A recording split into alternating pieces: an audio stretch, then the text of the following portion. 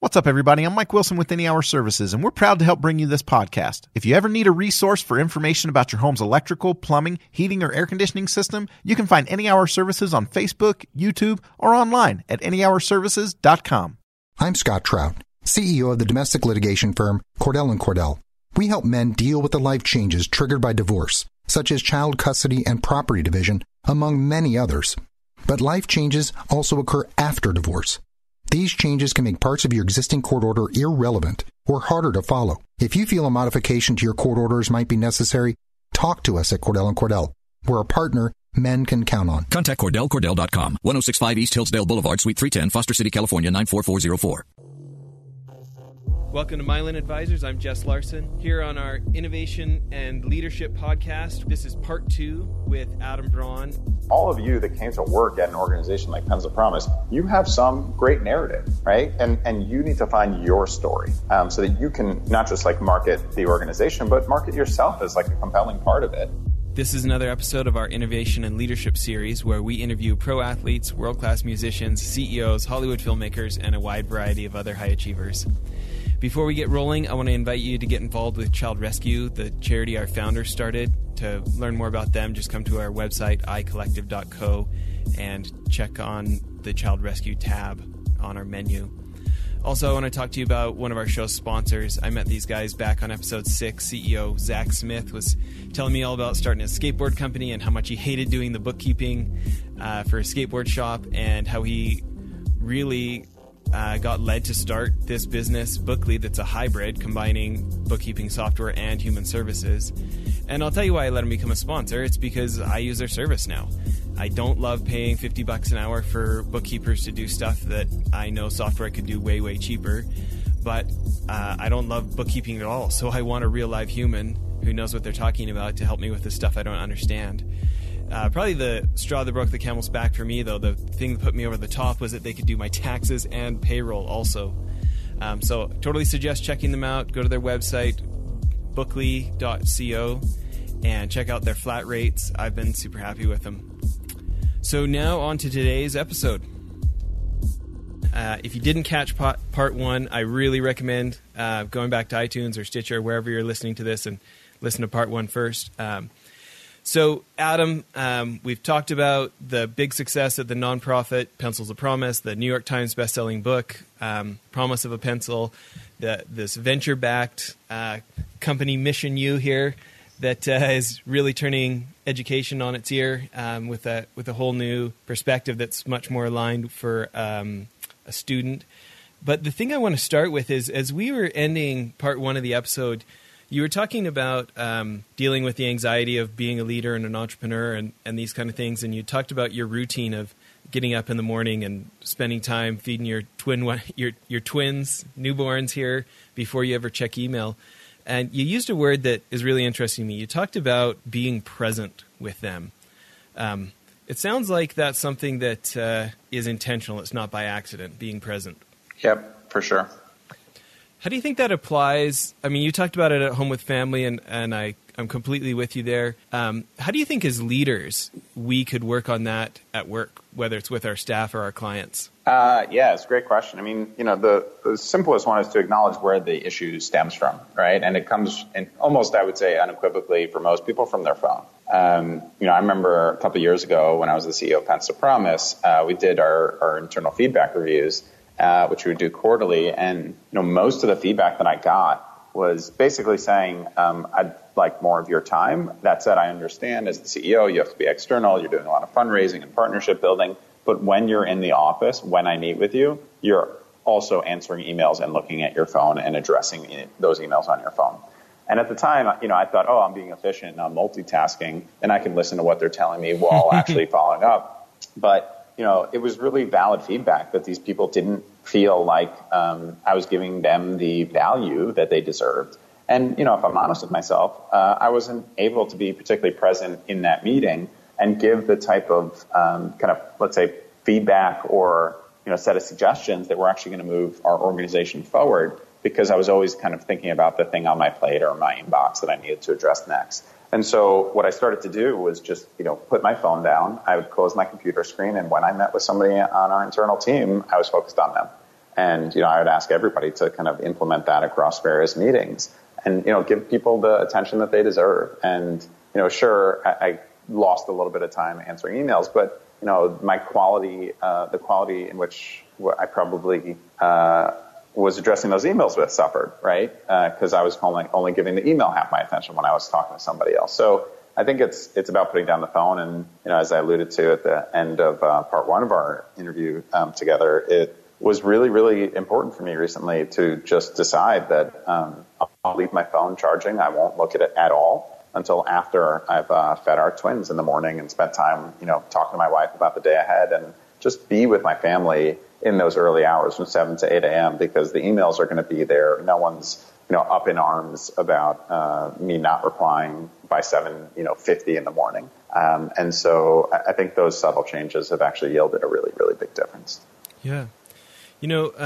A question we like to ask our different guests is if there's anyone early in their life or early in their career that really stands out as setting the example for how to treat others. Is there anybody that comes to mind when we ask that question?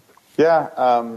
Certainly, my parents, my siblings, my brother, probably in particular, have all had large impacts on me in that capacity. But, I remember a really kind of pivotal moment in my life was when I met a gentleman named Ray Chambers for the first time. Ray essentially built the modern private equity industry. Kind of the notion of leveraged buyouts was led by Ray and a company that he had called Westray Capital. And, he basically decided at a relatively young age that he had made more money than he needed and that he wanted to devote the rest of his life to humanitarian services. And so he became the UN Special Envoy for malaria and eventually the UN Special Envoy for all global health and Millennium Development Goals. And somebody introduced us. I had this kind of unique opportunity to sit in front of this man that I admired so much.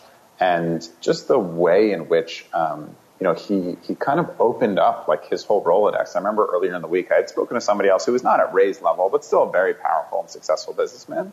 And during the conversation, the guy kept on saying, do you know this person? I want to connect you to this person. And what I realized was this guy was connecting me all to people that were, call it, on my level, individuals that were running kind of organizations that were at a similar stage to mine. And when I spoke to Ray, I probably took down in that first conversational list of 8 to 12 names that he wanted me to speak to. And it was like a who's who of every industry. These were not people on my level. They were people, what I would consider on his level.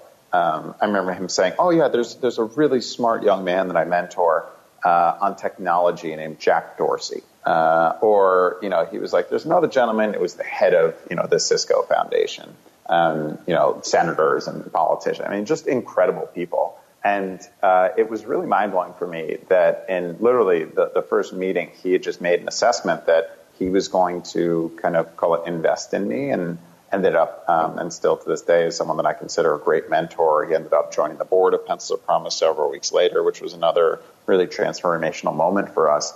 And I think just kind of seeing Ray in action and this notion that, even at the time I was, if I had to guess, 28, maybe 29 or something like that. But, this kind of young guy that he saw potential in and that he wanted to really devote some type of, call it his mind share or his almost like, social capital of his friends or, kind of people that he had engaged with in a business context, that he was so forthright and so generous without any expectation of receiving anything in return has always really inspired me and helped me to think about how I could, hopefully support the next generation of great leaders.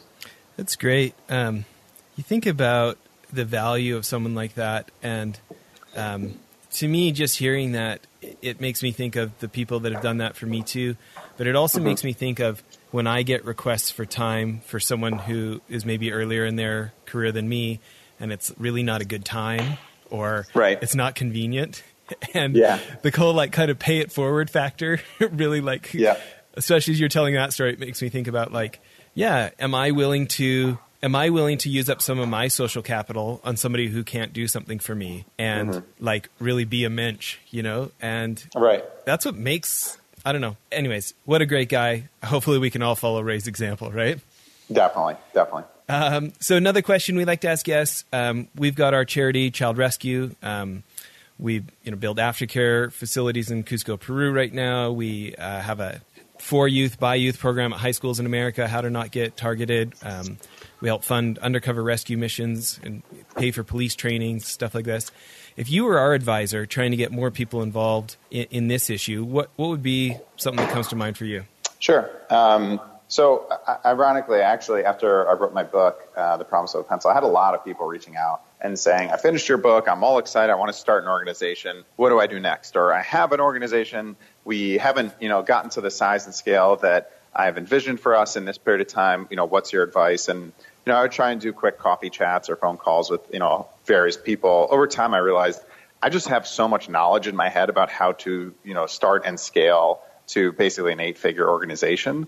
That there's no way for anybody else to actually learn these things. Unfortunately, I had to kind of learn them from scratch, and there wasn't a good resource. So I don't even know if you knew this, but I actually developed a course online. It's just called thenonprofitplaybook.com. Anybody can go there to thenonprofitplaybook.com and actually enroll. And there's 10 modules. I teach people like literally everything that I ever learned that I wish somebody else could teach me. And then you also have a private Facebook group of like peer experts, and there's hundreds of people that have taken it, and it's been really, really incredible to see. So I wish I could give a very long answer, but that has like hours and hours of guidance. I think, it depends on the stage at which the organization is at. To the but nonprofit. I think one of the things that a lot of people really don't take advantage of is the notion of multi-year giving circles. So basically, these are commitments of individuals that are and oftentimes great positions. But what I heard a lot at Pencils of Promise from people, especially as we started to grow, was, look, I love what you're doing. I want to get involved in a meaningful way. The one thing I don't have is time. I have money. I have relationships. I just don't have a lot of time. And so I don't want to join your board. I can't give you that, but I can certainly support in other ways. And when you put together these multi-year giving circles, we call them our advisory board. An organization like Charity Water calls it the well for them. But you hopefully, create this kind of unique, almost exclusive body, and you ask people to make a 3-year commitment and set your minimum threshold at whatever you want it. It can be, $1,000 for 3 years. It could be $100,000 at least for 3 years. But it ends up becoming a really simple ask for you, and you can generate a lot of great revenue off of these multi-year giving circles and bring together a really special group of people that look forward to the relationships that they're able to build, not through a traditional business networking forum, but through shared philanthropy. What an incredible resource for the rest of us. I'm totally signing up for this after this call's over. That's great. That's like one of the best answers we've received in 150 interviews. So thanks so much. Yeah, my pleasure. There's a lot more. I mean, as I said, I learned a lot, and I just, it was so frustrating for me that nobody, when all these people are like, how do I start a nonprofit? How do I grow a nonprofit? How do I do fundraising? How do I do marketing? When do I pay myself? How do I pay my staff? And there's really no place to learn these things. So that's what the Nonprofit Playbook is. I love it. That's awesome. Well, listen, along the same lines of, whether it's growing Pencils of Promise, whether it's getting Mission U funded and growing Mission U, what do you feel like are the most important principles that maybe you wouldn't have figured out if you hadn't learned by doing? That's a good one. I think one is that the moments of greatest growth are in the failures rather than the successes. I think we spend a lot of time trying to avoid failure, especially when you're starting something. And, over time, if I look back at the moments that I really learned something, it was almost unequivocally when I failed. There's very few moments when I was really successful at something that I learned anything hugely meaningful out of it. Because essentially, if you succeed, you're kind of reinforcing what you already knew, right? Because you made a decision, it was based on something that you felt in your gut or that you had observed others doing, and you said, okay, I'm going to do what I already know or what I believe to be correct. And, now I have the positive validation because it worked. The moments of real growth are when you try something, it doesn't work out, and suddenly you're faced with this moment where you go, oh shit, I have to actually now become uncomfortable and figure out how to do this correctly. And, you also decide, do you want to keep going or do you want to pack up and kind of go home and put your tail between your legs? And there's just so much growth that evolves out of the failure. And very few people spend time trying to put themselves in positions where they fail. But I find that, if you're not in a position where you're likely to fail, at least multiple times, call it a quarter, then you're not stretching far enough, and you're not ultimately going to find the level of success that you're probably seeking. So that's a big one for me that I just really learned by doing. And then I think there's another kind of focus on not trying to be the person who does everything, but instead trying to find a team who can do the things that you aren't exceptional at much better than you ever could hope to, and then really investing your time and energy in empowering and training them to really thrive in those spaces. I think, a lot of people early on in their lives, and oftentimes even in their careers, they don't do well in group projects because they try and kind of do everything, and they don't know how to delegate. They don't know how to manage others. That's something that you have to just really learn by doing. But I think one key is just to remember that, the highest functioning employee is the person always who just does their boss's job better than their boss can and takes that pressure away from the boss so they can work on a higher level issue. And if you can really focus on accomplishing that in almost any position you're in, you're going to find success. So I want to talk about this a bit more. The business media glorifies the CEO that can do it all, the incredible visionary, right? And it makes it, it paints this picture of, the woman who did it all or the guy who did it all, right? When, in real life, it's systems, it's super well-oiled systems with highly trained individuals who know the standards to meet and have the flexibility to innovate and these kind of things.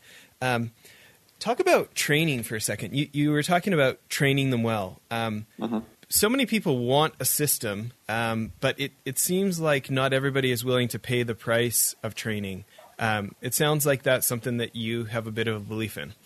Oh, heavily. Yeah. I believe in a couple things. One is just if you're not investing in your team, then ultimately you're hurting your team. We're moving to an era just from an education standpoint where you were a full-time student from 5 to 22 and then a full-time professional from there on after. And that is no longer the case. We are all lifelong learners at this stage. And so, you don't need to be a full-time student until a certain age. Obviously, that's part of our reason for creating Mission U as a 1-year college alternative, because we don't think most people need 4 to 6 years in order to be qualified to enter a company. And obviously, our curriculum is designed with these great companies that help us think through the needs of the 21st century economy. But with all that in mind, you have to kind of reinvest time and time again, not only in yourself, but your future workforce. And so that means, upskilling. That means having open feedback sessions. I find role playing actually to be an incredible tool that very few people use effectively. But, sitting with somebody and saying, okay, show me your, let's call it pitch. And then say, okay, let's turn the tables. I'm going to be you and you be, kind of customer X. And then showing them how it's done properly is such a powerful tool for long-term training. So, I'm a big proponent of it, and I think it's something that every company and organization should be investing heavily in. What about the people that say, I know it's a great idea, and I told somebody in HR we need to have more of a training and development plan, but I'm busy doing the work. I don't have time to be involved in that. Yeah, that person's always going to be busy then doing the work. It's just simple. Like if you want to make your life better, then you need to invest in people who are ultimately the greatest asset of any company, right? Is kind of the people. And it's also important for culture. It's cool now to see, honestly, that millennials aren't like some new group that's entering the workforce, but it's now just the workforce is millennials. And millennials just have a different perspective from previous generations. And they're interested in autonomy. They're interested in, the ability to kind of craft their own path to the kind of jobs and careers of their long-term desires. And they need to see that a company values them and is going to invest in their long-term growth. And so it might be nice for the moment for any leader at a company to say, oh, okay, HR can take this on. But what you're going to see is it's going to be tough to retain those top employees because this is something that they care about. Yeah. I'm thinking now more to the system that you've invented at Mission U.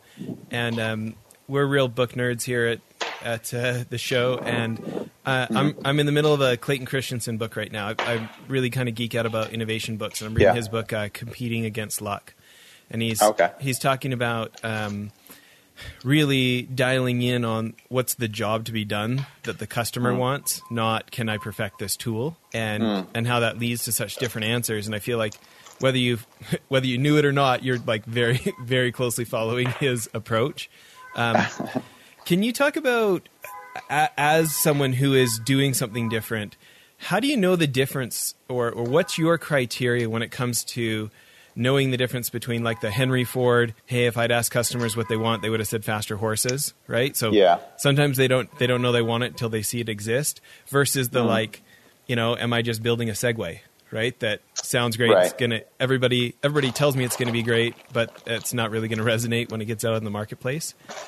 Do you have any guidance for people as they're trying to navigate, you know, how to know which one they are? You know, it's interesting. I've never been asked that question, but my gut intuition tells me that there's like an underlying qualifier that they need to be honest with themselves about, which is, are they a good marketer? Because, you know, the notion of like creating something before people know that they want it only works if you're able to market it in a way that makes it aspirational for them and can move them as well as culture in that direction. I mean, the reason that like Steve Jobs could pull off, you know, all these things in that kind of Henry Ford vein that you're describing is because he's arguably the greatest marketer of the last 25 years, right? I mean, Henry Ford is known today by his first name because he was such an incredible marketer, right? I mean, like, I don't know the first name of pretty much any other person who started any other company, right? Like, who's the person who started behind Chevy, right? Yeah, exactly. Like, I don't know Mr. Chevrolet. I don't know, like, Mr., you know, Nissan or, like, any other companies, right?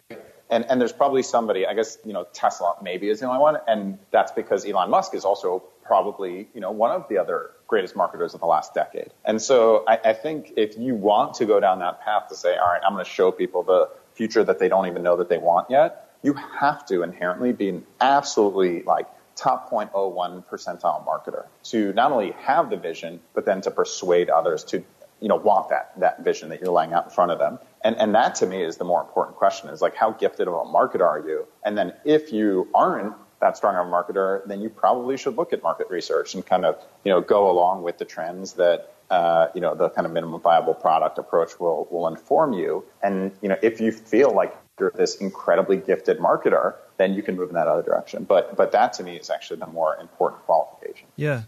Well, assuming someone is a good marketer and they have paid the price to gain those skills, and they do believe in training, as you think about systemizing, you know, going from the leader is a good marketer and has a vision for this to really like helping the whole rest of the company get it in the bones of like, we are going to systematically duplicate that skill down across the company. What kind of principles do you have, or what kind of guidance would you give to people of how to know what training is actually going to get that done, or what type of activities are going to help the whole organization get that vision and rise those skills, you know, raise those skill sets? You know, I think you actually have to put time and energy into it. I mean, you know, if you're not doing like an offsite, and then, I mean, I'll give you an example. Years ago at a Pens Proms offsite, it was just clear to me that like everyone was telling my story, right? I mean, I had this kind of unique story that I met this boy in India, asked him what he wanted most in the world. He said a pencil. And then I carried pens and pencils and, you know, traveled through all these countries. And that was the founding narrative. But if you meet somebody at, you know, a cocktail hour and it's like, so tell me about yourself. And their answer is, well, I work at this company, and the company started by this guy who went on this journey. You're interested in the guy. You're not interested in the person that you're talking to. And so, you know, what I really pushed for was that every single person in our company had an interesting story, right? I was like, all of you that came to work at an organization like Pens of Promise, you have some great narrative, right? And you need to find your story so that you can not just like market the organization, but market yourself as like a compelling part of it to every person in every conversation you're having. And so, you know, we spent like basically, you know, I would say it was probably an hour or two just on this exercise about how do you tell your story in a compelling way. And so we had like flashcards, and two people would sit across the desk from one another. And, you know, I had to be who I am, and then the person across the table would like lift up a flashcard, and it would say like doctor, who's 35 years old, or it would say like, you know, spouse of your friend, or it would say, you know, kind of all these different characters that you might come across. And then each person had to really practice and refine their kind of personal pitch. And it was, I think, a really transformational moment. Okay. So I'm so interested to hear you actually had people role play it, because the training and development industry as a whole focuses so much on knowing what to do rather than practicing it enough for it to become a habit. That's so genius to actually not just have somebody write it down, but practice it enough that it starts to roll off the tongue, right? Yep, definitely. Well, listen, you've been interviewed a bunch of times, covered by the press. What do people not ask you that you would want to talk about? Or what questions should I be asking on this show? That's a good one. I always find that people are inherently curious about like the model of a company. Like I can tell you the 5 most likely questions I'm going to get asked after I give a speech about Pencil Promise. Every time it's like, how do you choose your countries? How do you train your teachers? Blah, blah, blah, blah. But what I'm always more interested in it, because very few people are actually about to start an organization that's going to build schools in the developing world, is the kind of personal journey, right? I mean, how do you make the decisions that you make? What leads to these kind of called breakthroughs or moments, blah blah blah, that are most helpful for you. I guess a question that I don't get asked very often that I wish I got asked more is like, who is the most valuable kind of like member of your support system that deserves recognition, and what is it that they do that enables you to kind of push through any moment? Because like. Yeah, let's hear about that. I mean, the absolute truth is like, and I think anyone who has a spouse recognizes this, is that like there's no solo entrepreneur journey if you have a significant other. Because like, my wife is like inherently my other co-founder. My co-founder Mike is my official co-founder at Mission U, but like both of our wives are unofficial co-founders of the company because they have had to like hear about this freaking thing so many times, and their input actually has a meaningful impact. I'll be like, hey, I'm dealing with this. This person we're considering hiring gave me this response, and how would you navigate it? And, sometimes she gives me like a perfect insight. Sometimes she's like, Adam, I don't want to talk about it. Let's talk about something else. And having the, space over the next day to kind of put deeper thoughts against that specific question is actually really valuable. And so, I don't know, like, I'm much more interested in listening than I am in speaking in general. And I find that like the credit always going to like the entrepreneur is something that I'd love to see shift in our society. And, like there should be at minimum a day of recognition where, my wife is, dealing with our newborn twins all day. And I'm like, she said to me, like, when do I come to the office with you at some point? Like, when's like bring your spouse to work day? And I was like, honestly, if we traded, like, I think I'd be way more exhausted than you would if you tried to take on my job and I took on yours. So I'd just love to see more appreciation for like the support systems that exist around us rather than this kind of false perception that like we're all taking it, on our own shoulders without, others helping us bear that burden. Yeah. I definitely think of my wife as like my entrepreneurial therapist, right? Yeah, and exactly. Like confidant, cheerleader, like the list is pretty long. Yeah. And it's interesting, actually, how much more insight she has sometimes than my partners, because over the last 15 years of us doing this together, our 15-year anniversary is next week, and we've had entrepreneurial failings from the start, right? But she kind of knows how to listen through my BS also, and like call me on things, and right. That's an interesting point to make. Well, the other one that you brought up was this idea of how do you know, or what leads you personally to be able to make decisions. Let's go for that for maybe your final question here as we wrap up part 2 of the interview. So just repeat it one more time. Well, how do you were just, when I was asking what questions do people not ask, you said, they all ask about the model, but they don't ask my personal progression and what helped me to finally make this decision or get over the hump on this, I think is kind of where you were going. Yeah. So what do you think it is? Like what is that personal progression or that personal story or the elements that have let you know, okay, this is the time to make a decision, or here's how I know I'm comfortable enough to take a step out in faith? Sure. My process is usually I'll kind of independently have this like kind of lightning bolt of, call it inspiration or ideation, where I get really excited about something. And, the first thing I do is probably I like feel the need to either write it down or tell somebody. I need to like get it out of my head. And oftentimes it's kind of both. And so, usually I'll go to the people closest to me, oftentimes my wife or, a family member or a close friend, and I'll kind of share the idea and I'll say, what do you think? And I usually spend somewhere between like 2 to 3 weeks kind of chewing through the idea, ruminating on it, sharing it with as many people as possible, and seeing what the feedback is. And honestly, it's not really that important to me what their thoughts are. What's important to me is what are my thoughts after hearing what they think. There have been ideas where like literally every single person is like, that's a terrible idea. And that makes me want to do it even more after the 2 to 3 weeks of feedback. There are other times where everyone says it's a bad idea, and I'm like, like they're kind of right. And like deep down in my heart, I know they're right about it.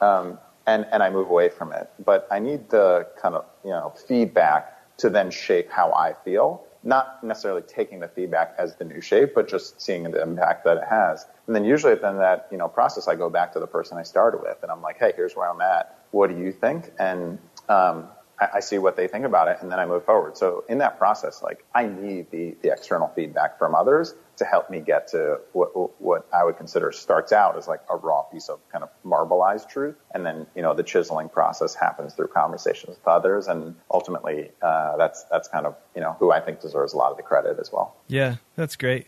Well, listen, we appreciate all the time you spent with us today.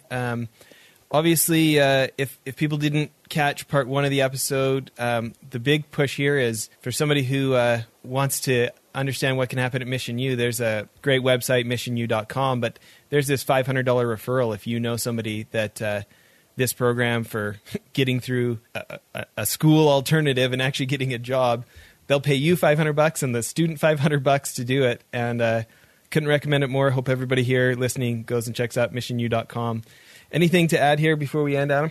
No, I appreciate the time. If anyone out there wants to shoot me some thoughts, I'm always available over email via adam@promise.org. And otherwise, you can check out MISSIONU, missionu.com, and that's our handle across Instagram and Facebook and a whole bunch of other channels. And if you want to sign up for the course I was referencing, that's at thenonprofitplaybook.com. And otherwise, I post blogs and talks and everything else at just adambraun.com.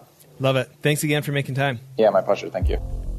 That was part 2 of our interview. If you missed part 1, please go back an episode and download the episode before this one for the first half of the interview. As always, please check icollective.co for show notes of things referenced during the interview and to learn more about our guest. And if you're interested, we'd love to have you learn more about the charity Child Rescue. Go to the menu page on iCollective and click on Child Rescue. Thanks so much.